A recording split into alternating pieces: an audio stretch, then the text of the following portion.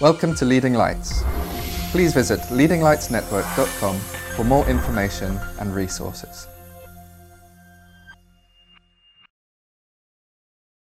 I'm going to be sharing a message entitled New Wineskins. We're talking about this today because every single one of us are in a season of change.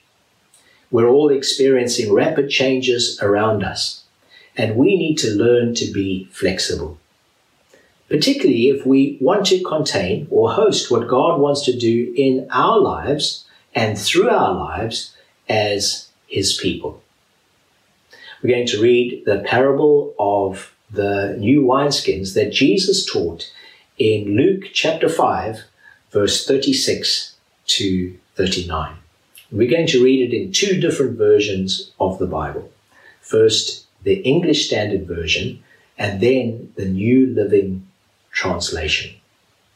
Luke chapter 5, verse 36 to 39 in the English Standard Version of the Bible. He also told them a parable. No one tears a piece from a new garment and puts it on an old garment. If he does, he will tear the new, and the piece from the new will not match the old. And no one puts new wine into old wineskins. If he does, the new wine will burst the skins, and it will be spilt, and the skins will be destroyed. But new wine must be put into fresh wineskins. And no one after drinking old wine desires new, for he says, the old is good. We're now going to read Luke chapter 5, verse 36 to 39 in the New Living Translation. Then Jesus gave them this illustration.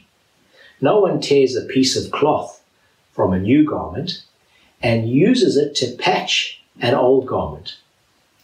For then the new garment would be ruined, and the new patch wouldn't even match the old garment. And no one puts new wine into old wineskins, for the new wine would burst the wineskins, spilling the wine and ruining the skins.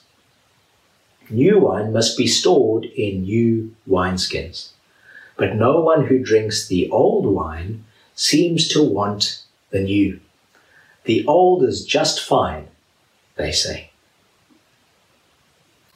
If we're going to contain the new wine, we need to be new wineskins. Now, the new wine can represent a few things in our lives. Firstly, it can represent the work of the Holy Spirit.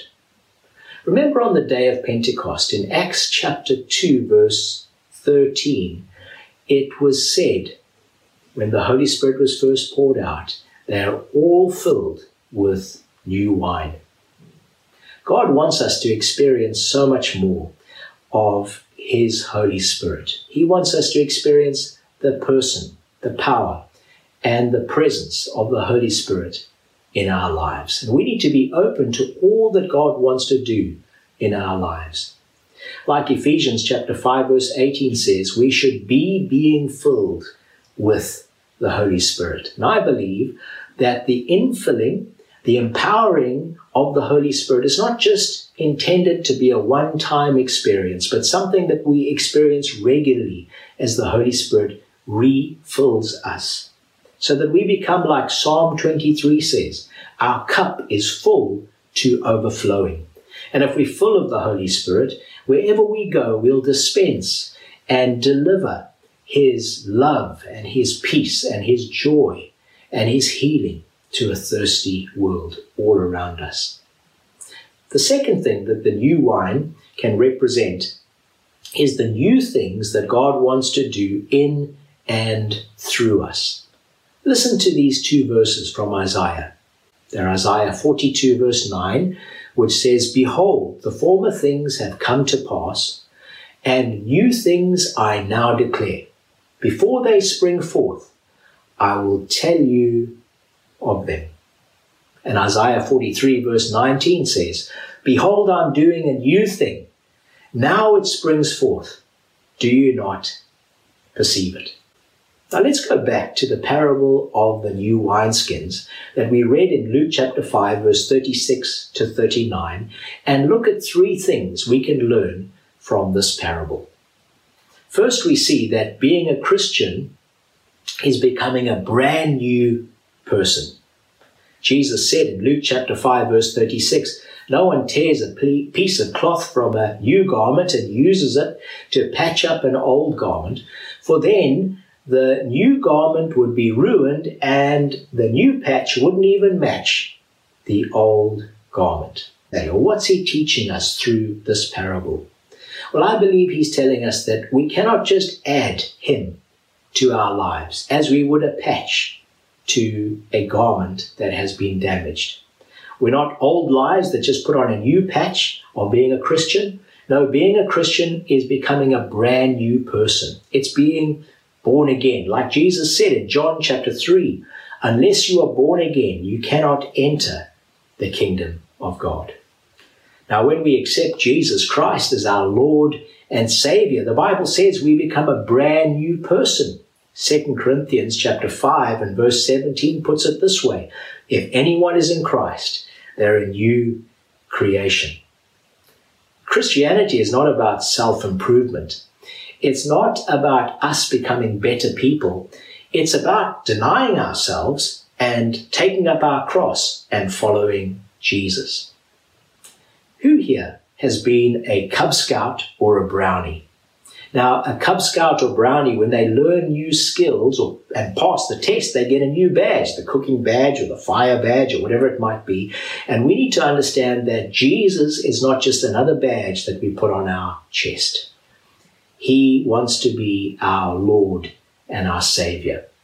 He wants us to become new people in Christ. The second thing we see in this parable is that we must stay pliable and not become rigid.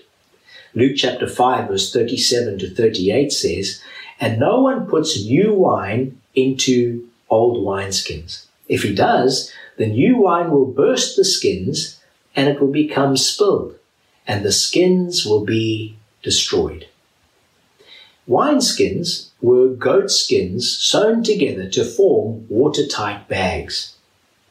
Because the wine expands as it ages, the wineskins had to be pliable as a storage container for the wine. A used or old wineskin, having become rigid, would simply burst and spill and waste the wine. Now, we can compare the wineskins to two things. Wineskins can represent our individual lives.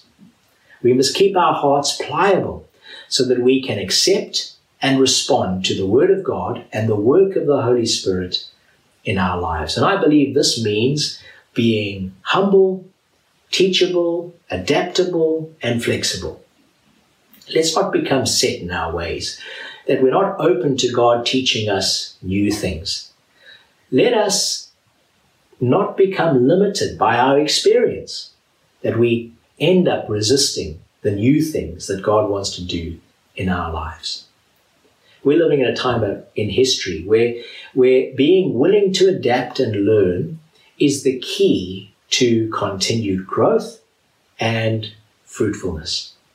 My final thought number 3 from this parable, is that we must not reject the new because we become attached to the old. Luke chapter 5 verse 39, Jesus said, "No one who drinks the old wine seems to want the new wine. The old is just fine," they say. Or listen to how the New American Standard Version translates verse 39. "And no one, after drinking the old, wishes for the new, for he says, the old is good enough." Let's not become stuck in our ways. We can look back at the old, our previous experiences, and all that we've learnt in the past with gratitude and fondness. We can use those as stepping stones for the future, but let's not get stuck there.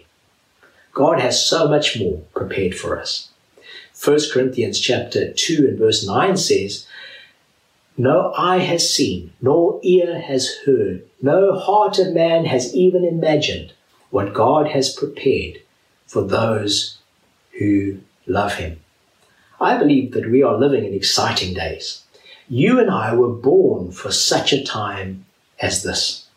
You may ask, what are the new things that God has prepared for us? Well, I'll be honest with you, I'm not 100% sure.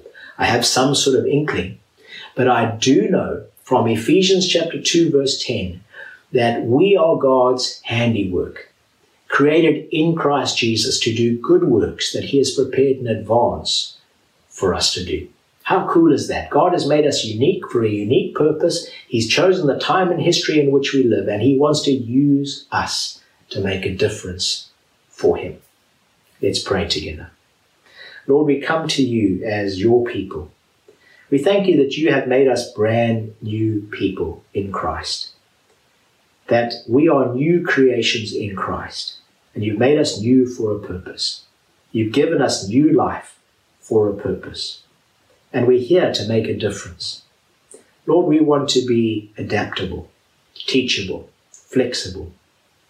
Holy Spirit, we want to contain your new wine in our lives and dispense that to a thirsty world all around us. Thank you, Lord, that you have new things for us. And help us not to become so attached to old concepts or old methods that we miss the new thing that you want to do in and through our lives. We surrender our lives to you now. And we ask, Lord, that you would use us for your purposes and for your glory. In Jesus' precious name. Amen.